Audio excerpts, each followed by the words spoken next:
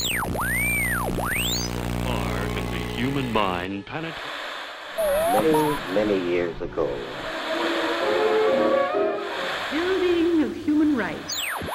The guns at Malta evoke again the echo. In June 1948, all road and rail communication. Some things just aren't easy to explain. The History Files. We bring history to you.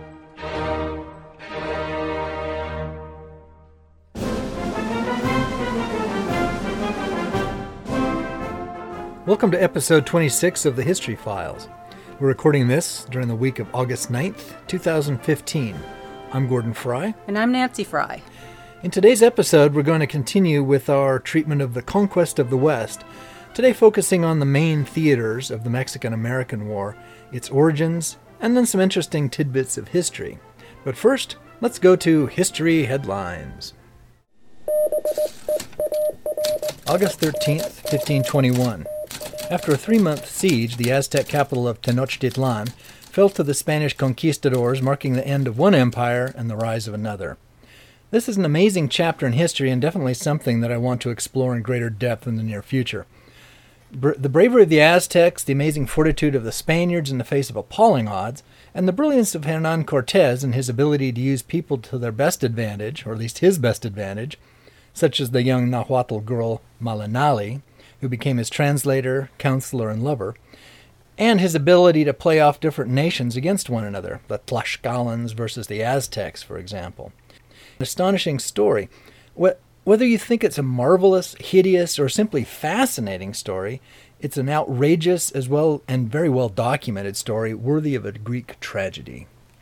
August 12, 1865, British surgeon Joseph Lister became the first doctor to use an antiseptic during surgery.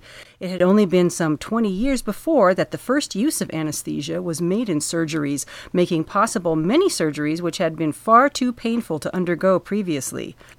Nitrous oxide, then ether were used for this anesthetic. With the two new innovations of anesthesia and antiseptics, the era of modern medicine was born, and many lives were thereby saved, which would have otherwise been lost to shock and infection. August 14th, 1900, international forces entered Beijing, China, then called Peking in Western tongues, in an effort to suppress the anti-foreign uprising known as the Boxer Rebellion.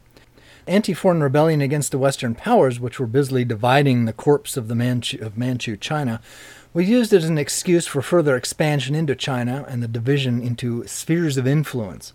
The U.S., late to the game, introduced the open door policy as a response to try to open up more trade in China to the United States. August 9th, 1945, the United States exploded a nuclear bomb over Nagasaki, Japan, killing an estimated 74,000 people. This second nuclear device introduced plutonium weapons to the world, more as a warning to the Soviet Union than to encourage the Japanese to hasten their surrender, which was already underway. And I know a lot of people think it was a terrible thing that we dropped those two bombs on Japan. On the other hand, we were in the middle of planning this huge invasion of Japan, which I think would have been far, far worse. It's really hard to say from this perspective because we know a lot more now than they did then. But then there's stuff that we don't know about what was going on in Truman's mind. And of course, here's Harry Truman, who had this whole thing dropped in his lap. FDR did not let him in on any of the secret discussions he was having about the nuclear weapons development. So, considering Harry Truman knew absolutely nothing about what was going on, he probably did a pretty good job. Wow, okay. Well, a few days later, on August 14th, 1945, Victory over Japan, or VJ Day.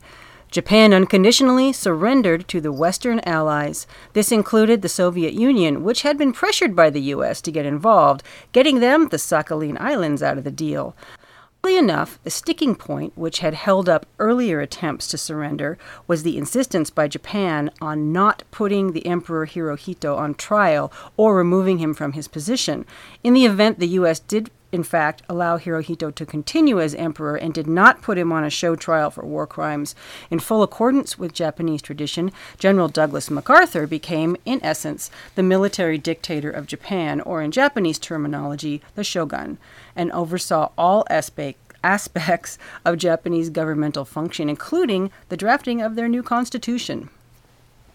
August 11th, 1965. Following the arrest of a young black motorist, the predominantly black neighborhood of Watts in Los Angeles erupted in riots that lasted 6 days and left 34 dead. It also led to widespread rioting in cities throughout the United States, but far more so in the northern industrial cities than in the Old South. The historian in me wants to credit this with the remark one of my favorite professors, Dr. Malcolm Mole, often stated, "Revolutions don't happen when people are starving. They happen when rising expectations are cut short." I really think that the mass migration of African Americans from the South to the North in the preceding decades in search of a better life had been pretty much in vain for the most part. And I think that the frustration of high expectations, followed by probably even further misery in these horrible, cold, nasty cities than they were experiencing in the South, was much to blame for most of this rioting. Yeah, don't set people up and promise them something and then constantly yank it away or make it impossible to get. That's. Yep, rising expectations that are cut short are far more often the cause of revolutions than mere starvation. People don't have time when they're starving. Yeah. Well, this week we also have a little something extra for in our news section, and I was just scanning through my Twitter feed or something, and I saw that archaeologists have been doing some super detailed high-res scans of King Tutankhamun's tomb in the Valley of the Kings in Egypt, and they are pretty sure after a lot of examination that they have found a couple of little secret unbefore discovered little access doors behind the wall decoration in the tomb. It's really interesting because apparently back in the day, even guys like Howard Carter, who discovered the tomb, was a little bit surprised at how small the tomb was. For someone like Tutankhamun, who was a pretty big wheel, why was his tomb so teeny? And well, maybe it's just the antechamber to another tomb. And yeah, it might lead to some amazing discoveries. It also might lead to just destroying Tutankhamun's tomb. I know. I was like, okay, how do they get it open? They're going to have to kind of wreck whatever is on the wall there, which is sad. I don't know how you fix that, but that, or they go around through another. Oh, that's true. Side. Tunnel in from another direction. I don't know how it works, so I'll have to ping an expert on that and see what he thinks. Actually, I have an expert who I can ping, and I'll have to do that. We should do that. Yeah, so that'll be fun. If it's true, if it really is Nefertiti's, and that's the thing. If it's the tomb of Nefertiti, it could be because her tomb has never been found, and she was a big wheel too. So why haven't they found her tomb? And if it is, and if it really is, no one has discovered this door, including tomb robbers, then it's going to be in the original condition, which is pretty awesome. Pretty rich. It's interesting you use the term big wheel because one of the studies I've read concerning King Tutankhamun is a claim that his injuries, the injuries to his mummy, are consistent with being run over. And there's a claim that he either fell off or somehow was tossed off his chariot and got run over by another one, which would certainly cause someone's death, getting run over by a fast-moving vehicle. He was very young when he died. Yeah. So anyway, interesting stuff. We'll have to look into that more. This is Hollywood. Sporting cast of thousands. What else came of my trip to the library? Romance, education, entertainment. So for our media section today, the first thing I want to mention is a movie, since it has something to do with our history headlines. There's 55 Days at Peking. It's from 1960-something. 63. 63? Yep, 63. Starring Charlton Heston and David Niven. And Ava Gardner. It's an interesting little account, fictionalized, of course. The character that is played by Charlton Heston, didn't exist, but it's still kind of a cool little movie, and they talk about how international cooperation and all that sort of thing in 1900, and how we can, the focus is for international cooperation, while we're looting China. Right. Well, I think Heston's character was loosely based on somebody I was reading on IMDb. It's like Captain so-and-so. Oh, okay. Yeah. But anyway, it's kind of fun. You get to see the U.S. Marines marching into China, and of course, alongside the British Tommies and Russians and Germans and Japanese and all kinds of stuff. It was a very interesting international army that went into China during this uprising. But you got to sympathize with the Chinese too, because here their government, the Manchu dynasty, was collapsing, and the European powers, with all their high technology, which of course China in its a certain amount of arrogance and self-centeredness had ignored, and they just went roughshod over the country. It's the Chinese historians call the 20th century the century of embarrassment, or things like that. Anyway, it's a horrible time as far as the Chinese are concerned. And this doesn't make light of it so much as it doesn't even mention why the Chinese are upset. But I think that's something definitely one should look into. Well, we're still, it's a Hollywood movie, and at least back at this time, 63 is just before the time when people started doing socially conscious, films that were actually financially profitable, and so it's more about the story and the romance and the sweeping adventure. Yeah, there's a lot of sweeping adventure for sure. There was a lot of drama behind the scenes on this too. Oh. There's a reason that, well, first of all, they filmed it in Spain because there were not any good relations with China. No, it wasn't going to be filmed in Beijing. We weren't going to film in Peking. There was no way. So they filmed it in Spain, and they basically took several acres and reproduced downtown Peking. And did it there. And the problem with filming in Spain is you need to populate your city with Chinese people. They're sort of rare in Spain. They were rare, so they scoured the land for Chinese people.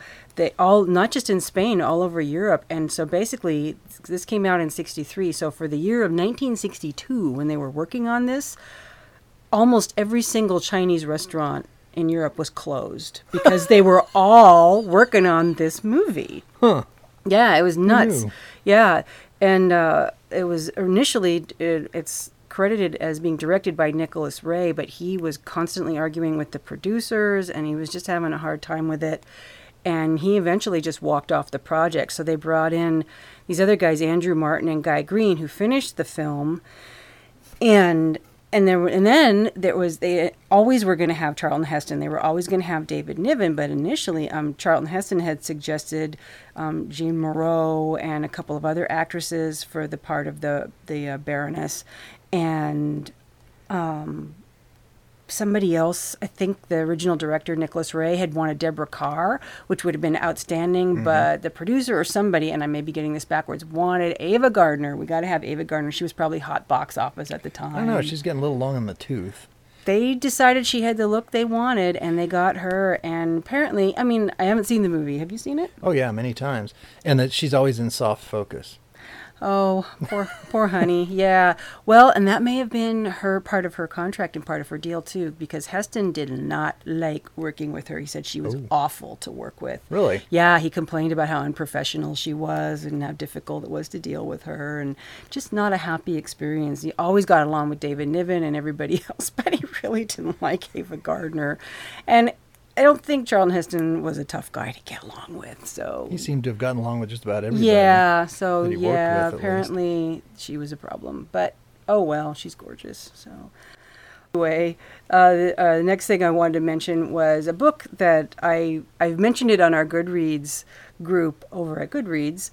That it was something I was reading. I finished it. It's The Atomic Times, My H-Bomb Year at the Pacific Proving Ground by Michael Harris. It was published in 2005, and he basically chronicles his year on Enewetak in the South Pacific where they were testing H-bombs. And it was 1957, and he basically starts with him getting off the plane on the island and ends with getting off the plane at the end with a little mention of his life after that. It's very odd. It's a very odd read.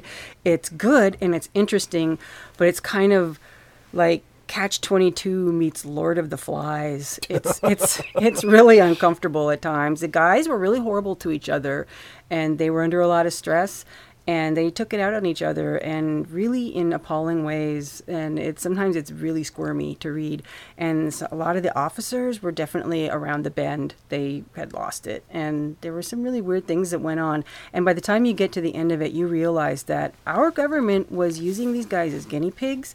They were basically pushing to see what the effects of radiation and different things were going to be on these guys. They didn't issue them any kind of protective gear. They didn't even let them wear goggles during the bomb blasts. And just all kinds of crazy things went on this crazy place. But it's definitely a peek into the past. Again, it's the Atomic Times, My H-Bomb Year at the Pacific Proving Ground. I'll have a link in the show notes. Yeah, anybody who studies the U.S. government's involvement in nuclear testing can only be appalled. Post-Manhattan Project, they sort of went off the deep end into a lot of really strange things. And this is an interesting look at least one small portion of it. History lives again.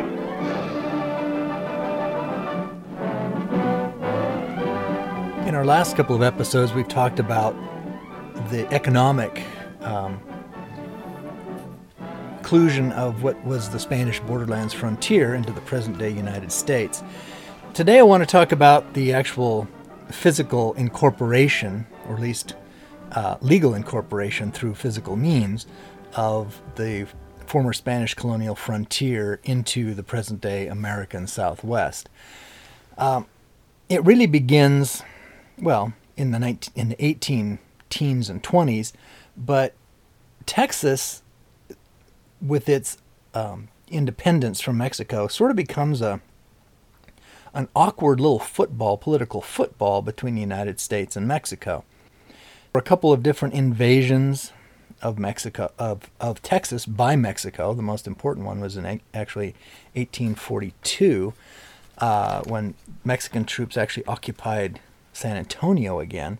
But for the most part, the United States Senate tried to avoid the question of annexation because it was felt that if the United States annexed Texas, it would lead fairly immediately to war with Mexico.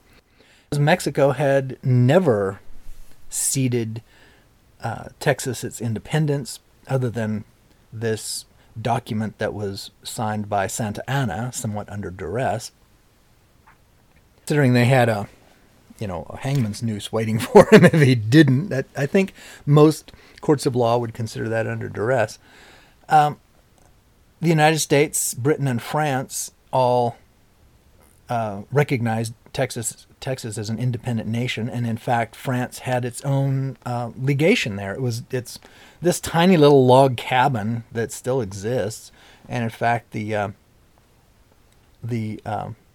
wasn't exactly an ambassador. The French consul to Texas, to the Republic of Texas, actually got run out of town because somebody's pig got loose, broke into his garden. He shot the pig, and hilarity ensued. Anyway, he got threatened with being hanged and lynched and shot and things like that, so he left. It's always a pig. Yeah, pigs tend to be involved in almost wars with the United States. Anyway, so Texas was sort of a hot potato, but there was never much question that the United States was going to eventually annex Texas. Texas had originally requested annexation.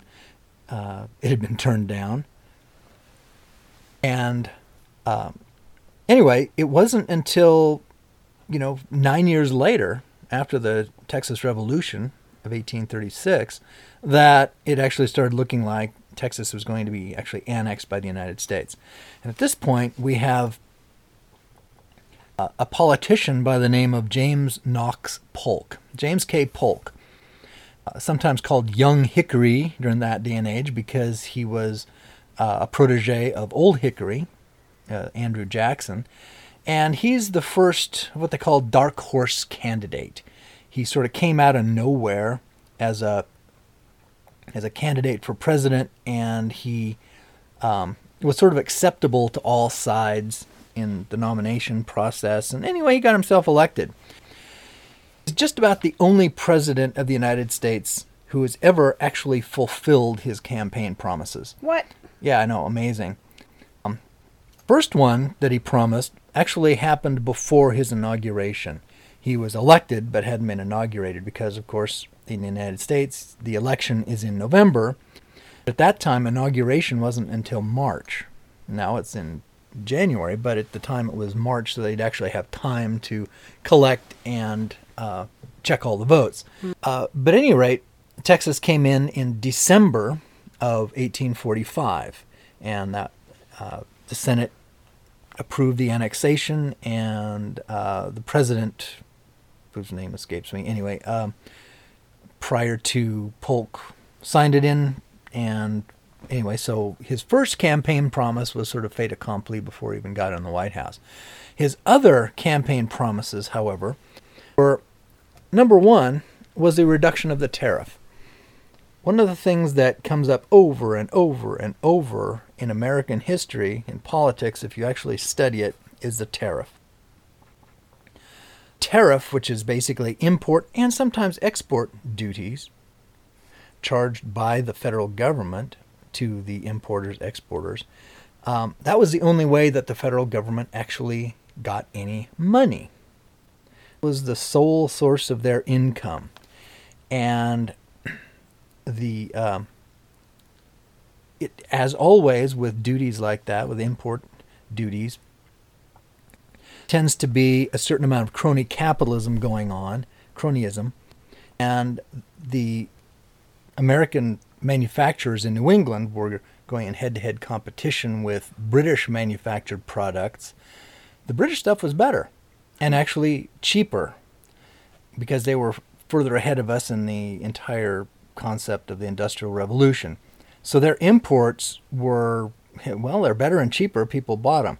So, in the United States, or in Britain for that matter, if you have problems like that, you go buy yourself a politician or two and have the import duties raised on the competing products so that even if they're superior, they're going to be more expensive. For example, in firearms, there's usually like in some cases there's like 100% import duty on some things. Holy cow! So they're expensive. That's why a lot of imported stuff is very expensive. Anyway, there was also an export duty to some degree, and at any rate, it was felt that it unduly penalized the South because the South, of course, was primarily agribusiness, huge plantations, pumping out lots of agricultural products, whether it was cotton or rice or indigo or tobacco. These were bulk products, and there were retaliatory import duties set by other countries. They were getting indigo in the South? Yeah, they grew indigo. So it's a plant? Uh-huh. Oh, I always thought it was a mineral. Oh, no. No, indigo's a plant. Okay. And so anyway, Polk being a Democrat, Southern Democrat, he was from Tennessee. He was actually born in South Carolina, or right on the North Carolina-South Carolina border, in the wax halls where Bannister Tarleton did a massacre in 1780. Anyway, the tariff was seen to be detrimental to the South, and therefore one of Polk's promises was a reduction of the tariff. Second thing he promised was an independent treasury. Under President Andrew Jackson, the Second Bank of the United States had felt a lot of power, and they wanted to get their charter renewed a little early, and they picked the wrong guy to mess with, and Andy Jackson broke them. However, the Treasury still used a number of independent, privately owned banks to hold the funds of the federal government. What Polk promised was that he was going to make the Treasury independent of that. He said, we can hold our own darn money. We can keep the profits of holding money to ourselves. There's no reason to use a private bank for the United States. And in fact, that held true until 1913 when the Federal Reserve Bank was instituted. The third item, at least on my list, of promises which James Knox Polk made for his election was a settlement of the Oregon question. We haven't really talked much about that, and I do want to talk about that a little later, though, in another episode. But the Oregon question was the whole Pacific Northwest of both the United States and Western Canada. It includes the present-day states in the United States of Oregon, Washington, and Idaho, and also pretty much all of British Columbia, which is a big chunk of land. And the United States and Britain had come to an agreement to jointly occupy this because the claims on this land, which of course we completely ignored the claims that Spain had, but claims of the United States and Great Britain both were from the 1790s when Captain Gray of the Columbia and also Lady Washington discovered the Columbia River and claimed it for the United States. And he met up with George Vancouver, who was claiming Puget Sound and Vancouver Island for Great Britain. And because they exchanged information, because Britain and the United States were at peace at the time, they exchanged information and whatnot. And this so, would have been in 1790s. Yeah. Okay.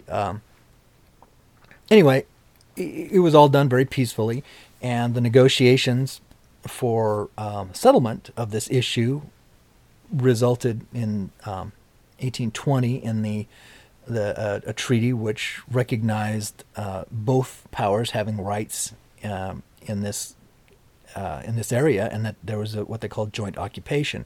Anyway, one of the parts of the treaty was that either side could give a year's notice that they wanted out of it, and they wanted to renegotiate the whole thing.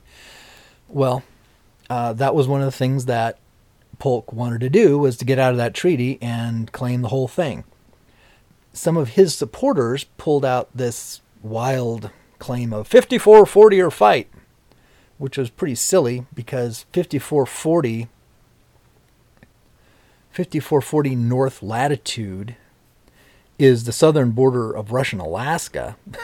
Oh. Which would be, Way we would up have, there. we'd have taken everything from the California border north to Alaska, which, the British did have at least a little bit of say in it. The British had, first off, put a fur trading fort in Vancouver, present-day Vancouver, Washington, which is on the Columbia River. They had moved it. Yeah, they'd moved it to Fort Victoria, which is present-day Victoria, British Columbia. The negotiations eventually took place, and in April or June of 1846, we negotiated to continue the 49th parallel, which had been the Minnesota border with British North America, continue it all the way to the Pacific Ocean, or at least to Admiralty Inlet. Then negotiations got kind of screwy because they knew that there were some islands in there, but they didn't know where they were and stuff. So they said, well, we'll kind of figure this out later. Yeah, whatever. The San Juans. Yeah, we'll figure. It's the main shipping channel through the San Juans. That'll be the border, and then out through the Straits of Juan de Fuca. Anyway, that led to more fun, which we'll talk about another day. It involved more pigs. Yep. But anyway, that was one of his main selling points, his main talking points, was he wanted to settle the Oregon question. Finally, his biggest and probably most important promise was he was going to acquire California. Hopefully also New Mexico, but he was going to acquire California. Reason he wanted California, the reason Americans in general wanted California, had nothing to do with the Golden State and all that stuff. It had everything to do with San Francisco Bay in particular, and the fact that it was a huge, marvelous, protected port, and that was felt to be the gateway to China. Oh. Getting back to the Boxer Rebellion, China has loomed large in the imaginations of the dreamers and expansionists in European history since the 1450s at latest. And, I mean, Columbus was looking for China. The Northwest Passage, everybody was looking for a Northwest Passage to get to China. They figured, well... a better way to China. Exactly. You know, Franklin kind of failed at that, and not Benjamin, but the other one, Sir John. His expedition to the north, through the north. It was discovered there's this entire continent sort of in the way. But once that continent was breached, there had to be a way across the Pacific, and San Francisco was by far and away the best port on the western coast to accomplish that goal. So the acquisition of California, which, in the minds of the Americans is only Mexicans that had it, and they weren't doing anything with it. So why would they want to keep it? Well, it turns out they did. At any rate, we have the election of James K. Polk to the presidency of the United States, and he, during the election of 1845, he comes in 1846, replaces John Tyler as president. And now he's got to deal with... John Tyler or Zachary Taylor? No, John Tyler was president. Oh. Prior to... John Tyler's prior to Polk, Zachary Taylor after Polk. Oh, too many guys who sound the same. Yeah. So, one of the first things that Polk tried to do was buy California. He sent his emissary, a fellow by the name of Slidell, to Mexico with an offer of $20 million for California, or $20 to $30 million if they threw in New Mexico. Such a deal. Such a deal for you. Word got out that to Mexico that that this was happening, and they refused to even let him in. I mean, he got to Mexico City, but they wouldn't see him. Oh, wow. The Mexican government officials knew that if there was a breath of rumor that they were actually, even considering the idea of selling off a chunk of Mexico to the United States, then there would be a revolution, immediately. Wow.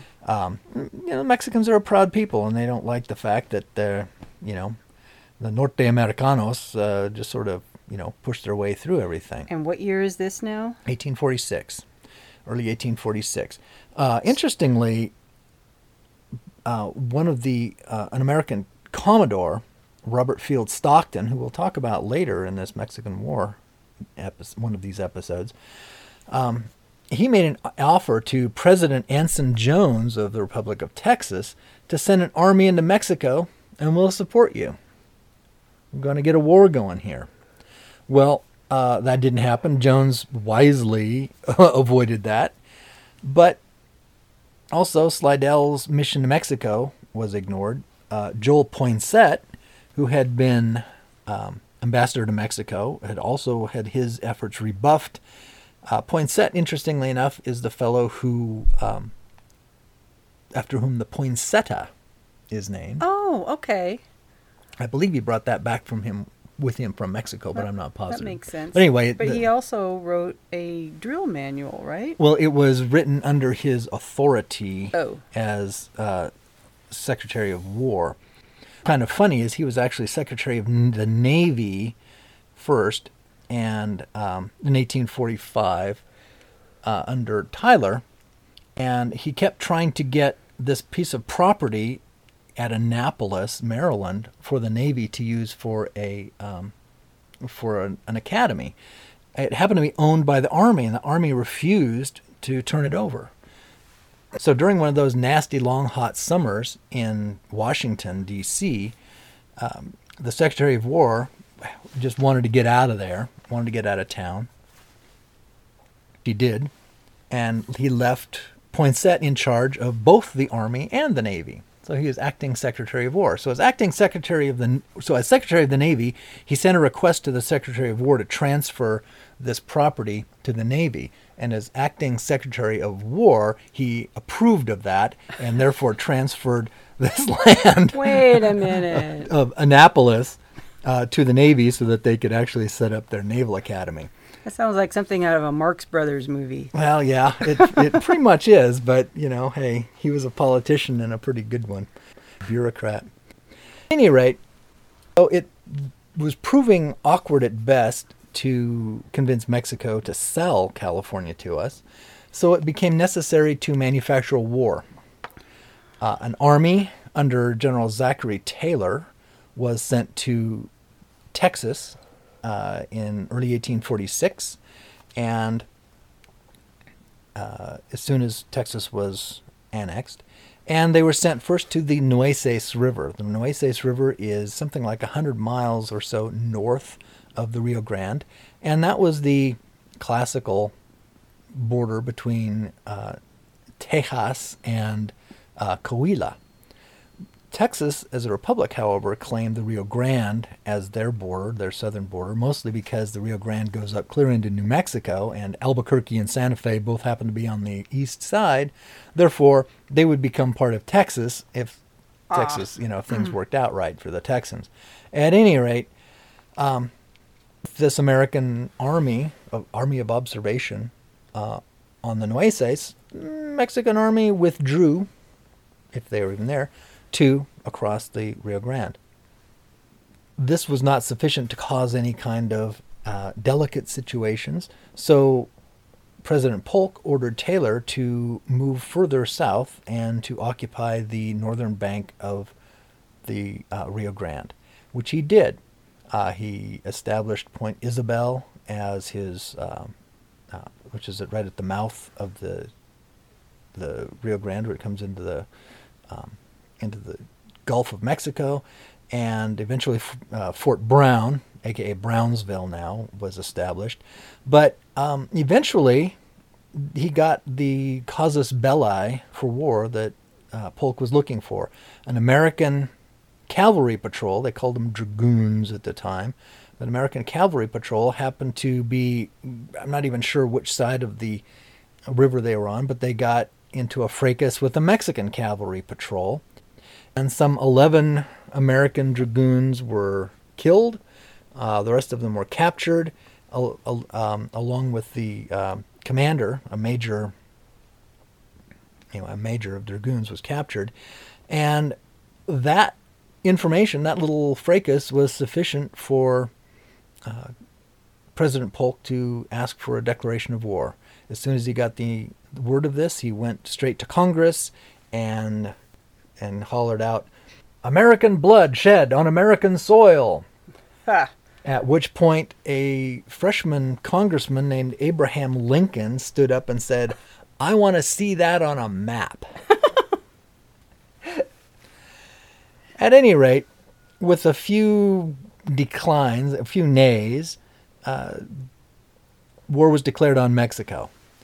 And it was, people argue, well, there's no such thing as false flag, events and da-da-da. Well, this is a perfectly good example of one. This is a manufactured war. Oh, yeah. There's no question about it that Polk pushed the United States Army into a position where sooner or later there was going to be something happen. Something was going to happen. They were going to push it and push it and push it. So, with the declaration of war, that sort of gave a free rein both to General Taylor and to his, I believe it was General Cos on the other side of the river. Anyway, it gave them pretty much free rein to engage in fisticuffs, and they resulted in two battles. Actually, the Mexican forces crossed over the river for these two battles. The first one was the Battle of Palo Alto, and the second was Resaca de la Palma. In both of these battles, it was not the American infantry which was the primary, vehicle for victory, if you will. It was the American light artillery. The command of a Major Ringgold of the artillery, the American artillery had developed what they call flying artillery. These guys, every man was mounted. They could move fast. They could move their little 6-pounder guns at a gallop, and they would unlimber these things 40 yards away from the opposing line of battle. Both sides were still fighting formal Napoleonic battle tactics, where they would line up in a row and blaze away at each other with flintlock muskets. Pretty much no different from the War of 1812, the American Revolution, or Marlborough's victory at Blenheim in 1704. So flying artillery is a new thing at this point? Yes, the British had developed it during the War of 1812, but Major Ringgold had brought that idea to the United States and worked very heavily on it. And, of course, all these guys were regulars. These were all regular army that fought at these two battles at Palo Alto and Resaca de la Palma. One young lieutenant, a guy by the name of George Gordon Meade, who later became commander of the Army of the Potomac during the American Civil War, was very happy that the two battles had been fought before American volunteers had gotten there, the state volunteers, because he felt that the volunteers always hogged all the glory. This showed that the American regular army was perfectly capable, in fact, really good at what it did. Another young lieutenant by the name of Ulysses Grant managed to, even though he was back in supply, he managed to work his way to the front lines. And he, in his memoirs, he points out that the Mexican army, the troops were actually very brave and stalwart and good troops. The problem was that the officer corps was horrible, because most of the Mexican officers were there as sort of a social vanity. There were actually more officers, like half-pay officers in the Mexican army than there were soldiers, enlisted men. Wow. And yeah, it's one of these things where, it became a social Right. function as opposed to, I'm an officer and you get to wear a fancy uniform and all that kind of thing, and never actually get any training in the whole process. But both of the battles were won primarily by this flying artillery, because these guys had come literally flying up at a gallop, unlimber their artillery piece, load and fire, using grape shot, or actually canister, which is basically, think of a soup can full of ball bearings. You get a 3.5-inch bore muzzleloading artillery piece that is throwing, it's a big shotgun, and it's absolutely devastating to infantry. The Mexican infantry, again, did its best, and they were really good, but they just couldn't hold up against the onslaught of firepower like that. Interestingly, modern archaeology of Resaca de la Palma has discovered that the Mexican artillery was using copper cannonballs. Copper was a whole lot easier to come by in Mexico than iron. Their guns were cast out of bronze, and actually using copper is a marvelous thing, because it's got a slightly heavier weight than, is slightly more massive than iron, so you have better ballistics with it. It doesn't wear down the tube of your gun. So it was actually pretty cool. I was discussing that with my friend Taylor Anderson one time, and who I have to get on this show. Yeah. He's an amazing guy. At any rate, Taylor, although he won those two battles, didn't really win anything other than two battles. There was a dragoon officer named Charles May who claimed to have captured some Mexican guns, and mega Mexican general. Actually, it was his bugler that did that. And poor May, I don't think that he actually claimed to have, but he didn't deny having captured him when somebody claimed he did. So anyway, the war had to be taken to Mexico. And you got to admit, the Rio Grande is a long way from Mexico City. So Taylor was ordered by the War Department, by the president, to head south. They took Zacatecas and the city of Monterrey, and they made heavy use of the Texas Mounted Volunteers, also known as the Texas Rangers. The interesting thing with these Texas Rangers is they were actually proponents of fairly new innovation in warfare, and that was the Colt revolving pistol. The commander of the 1st Texas Mounted Volunteers was a fellow by the name of John Coffee Hayes, and he had been presented with a pair of Colt's revolving pistols, these small things, little 32 caliber jobs, by a Texas businessman who in turn had been presented with these pistols by Samuel Colt himself, who had patented his revolvers, his new innovation, in fact, like only a couple days after the Alamo fell. Texans were very enthusiastic in their adoption of this new technology. You had 5 shots, or in the rifle, you had 8 shots, and the carbine, 6 shots. And the Texas Rangers, especially under Hayes, were very enthusiastic adopters of this new technology. They had finally found something that, or a mounted American could compete with a mounted Comanche in combat. Because Comanches, with their bows and whatnot, were American with a single-shot rifle and a pair of pistols was no match. And a pair of 5-shot revolvers, all of a sudden this American was a match. This Texan, at least, was a match for the Comanche. Anyway, the Texans brought with them these Colt revolvers, and they were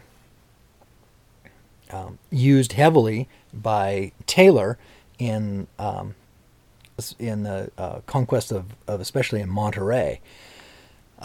If you go to the city of Monterrey in Mexico today, and you go up to the Bishop's Palace, you will discover there are still some big gouges in the walls, because the Bishop's Palace was this big fortified edifice, this pile of stone, which the Mexicans had in fact fortified, and we pounded the heck out of it with artillery. And the Mexicans have left that there for everybody to see what kind of things Americans can do. At any rate, shortly after the battle, the Texans, their service was up, and Taylor was happy to send them home. He said, "They're brave and gallant in war, but dangerously undisciplined in peace." Another American officer said, "Pity the poor Mexicans that they come across on their way home." These guys were not very friendly towards the Mexican population. The Battle of Monterrey still wasn't enough to get the Mexican government motivated, however. So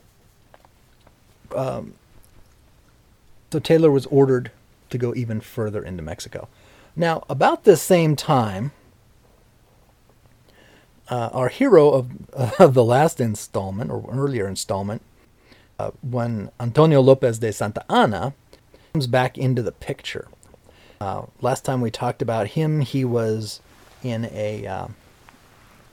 he'd been captured by the Texans and sent off to America, where he introduced chewing gum to the United States and became fabulously wealthy. He eventually was repatriated to Mexico. In fact, he got involved in several more revolutions. In 1838, there was a war that is euphoniously termed the Pastry War, in which, I think I mentioned this, how he lost his leg due to a French cannonball at a battle in Veracruz. Anyway, at this point, in 1846, Santa Anna had been exiled, this time to Cuba, and he went to Washington City and got an interview with the president and his cabinet, and he provided them with a novel solution to their problem. He said, if you smuggle me into Mexico, basically let me go through your naval blockade, with $5 million in gold, I will raise an army in Veracruz because they love me in Veracruz. I will march on Mexico City. I will overthrow the government, and then I will sell you California. And the Polk administration thought, hey, this is great. This is a cheap way to get out of fighting this war. And so they proceeded, as Santa Anna suggested. They smuggled him into Veracruz, and at that point, he did exactly as he had promised to do. He used his $5 million rather freely. He bought arms, raised an army, marched on Mexico City, overthrew the government, and proceeded to loot what was left of the treasury and raise a bigger army, and then he marched north to eject Taylor from Mexico. Santa Anna may have been a sociopath and all kinds of other things, but he was still a Mexican patriot, and he was not going to allow an American army to occupy a large portion of Mexico. So he marched on Taylor in Monterrey. So this is all long before the Alamo. Oh, this is long after the Alamo. Wait. This is 10 years after the Alamo. But I thought after the Alamo, I thought they captured him. And They did. They set him loose. He went to the United States, became rich on chicle, then was involved in 3 or 4 more revolutions in Mexico. Good grief, what a pest. Yeah, he was an interesting guy. So he proceeds to march north to eject Taylor. Taylor marches south to meet him, and in a little valley called Buena Vista, the two armies met. Interestingly, one of the little sideshows in that was Taylor's son-in-law, a very successful planter in Mississippi named Jefferson Davis, also an aspiring politician who later became the president of the Confederacy. Actually, in the 1850s, he was Secretary of War. He did what was called an inverted V, or a refused flank. Santa Anna had sent some of his troops up through the hills to come down on the American flank, on the American left flank. Davis was astute enough to see what was going on. He turned his troops into what they call an inverted V. Basically, he protected his flank and the rear of the Americans and fought off this Mexican assault, and became a national hero because of it. One of his Confederate generals later said, the Confederacy was lost at the Battle of Buena Vista in the inverted V when Jefferson Davis discovered that he was a military genius. At any event, it was a very, very hard-fought battle. Both sides thought they'd lost. At the end of the first day,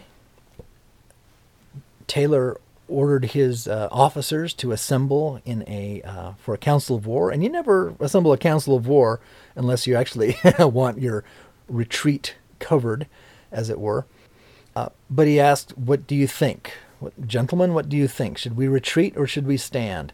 And one of his officers, one of his generals said, I think it was a close run thing today, but I think we can stand one more day. If it's just as bad tomorrow, then we retreat. But let's give it one more day. Taylor said, all right, we'll give it one more day. And when they got up the next morning to resume the conflict, Santa Anna and the Mexican army was gone. What? It was a very close run thing. As I said, both sides thought they'd lost. It was one of the hardest fought battles the United States military has ever been in. And there were a lot of casualties on both sides. There's an interesting story about Taylor. It seemed like the higher in rank he got, the less military he looked. And the closer to some old farmer he started to resemble. And in one military camp, a young officer who was just appointed to that position, shows up in camp, and he goes over to introduce himself, to give his card and whatnot to the general. And there's nobody around except some old man in the back who's sitting on a stump polishing a sword. And this youngster comes up and says, "Well, old man, where's the general?" I said, "Oh, he's around here somewheres." And the young lieutenant says, "Well there, old feller, give you $1 if you polish my sword." And he says, "Okay." Anyway, the lieutenant then wanders off and comes back several hours later, is introduced to the general, General Taylor, who happens to be the old farmer that he's found sitting on a stump polishing his sword. At which point, Taylor hands the young man back his sword and said, "That'll be $1." Well, yeah. He charged him $1 for that. Anyway, Taylor had a pretty good sense of humor. That pretty much was the end of the first phase, the northern phase of the Mexican-American War, the northern invasion. Buena Vista was as far as we really penetrated into northern Mexico, and even though Santa Anna retreated, it became painfully obvious that the Americans were getting at the bitter end of their logistical train, and this was just not going to work. So several other avenues had already been explored, but the one that ended up being the war-winning campaign was now an invasion of Mexico through Veracruz. So next week, I want to talk about the invasion of Mexico through Veracruz under General Winfield Scott, but I'm also going to talk a little bit about a couple of other what I think are even more interesting aspects of the Mexican-American War. One is the ride of Stephen Watts Kearny and his 1st Dragoon Regiment from Fort Leavenworth, Kansas, first to Santa Fe, where they conquered New Mexico without firing a shot, and then he continued on to California. For California, it was primarily a Navy affair.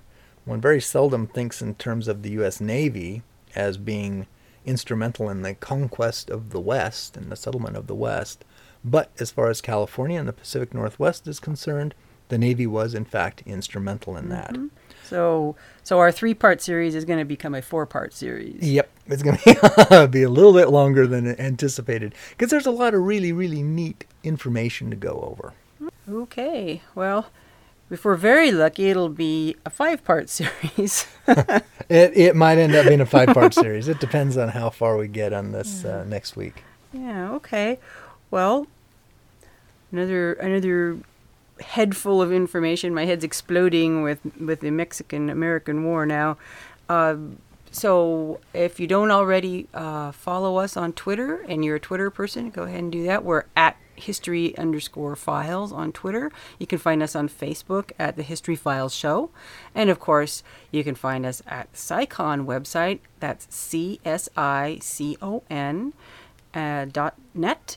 And you can find us there. That's a great place to leave comments or check in with things or join SciCon chat.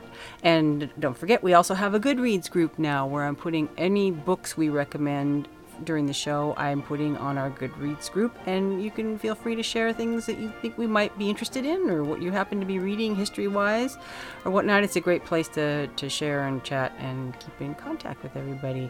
So, and don't forget to check out SciCon's other fine shows. There's Coffee with Jeff, where he just takes one story. Sometimes it's in fact, often it's historical, but sometimes not. And he goes through that. And also, we've got a newly revamped Geek Days. That's Brecky Thomason's daily tech news show. That it's about 10 minutes long, so it's a real quick bit of tech news and sometimes some geeky stuff. And a little bit of history too, but mostly it's a nice tech news show where you can get latest developments there, and it's a really good show. It's a lot of fun. So anyway, I think we're about okay. done. So that'll do it for this week's episode. So please join us next week for another exciting episode of The History Files. The History Files is brought to you by Bad Cat Productions, a proud member of the SciCon Podcast Network. For more episodes, show notes, links, or to leave comments and suggestions, visit us at scicon.net/THF. That's CSICON/THF. We also invite you to please consider supporting this and our other fine shows by visiting our Patreon page at patreon.com/scicon or patreon.com/badcatshows, where a pledge of even $1 a month will help keep us on the air. Bad cat. Meow.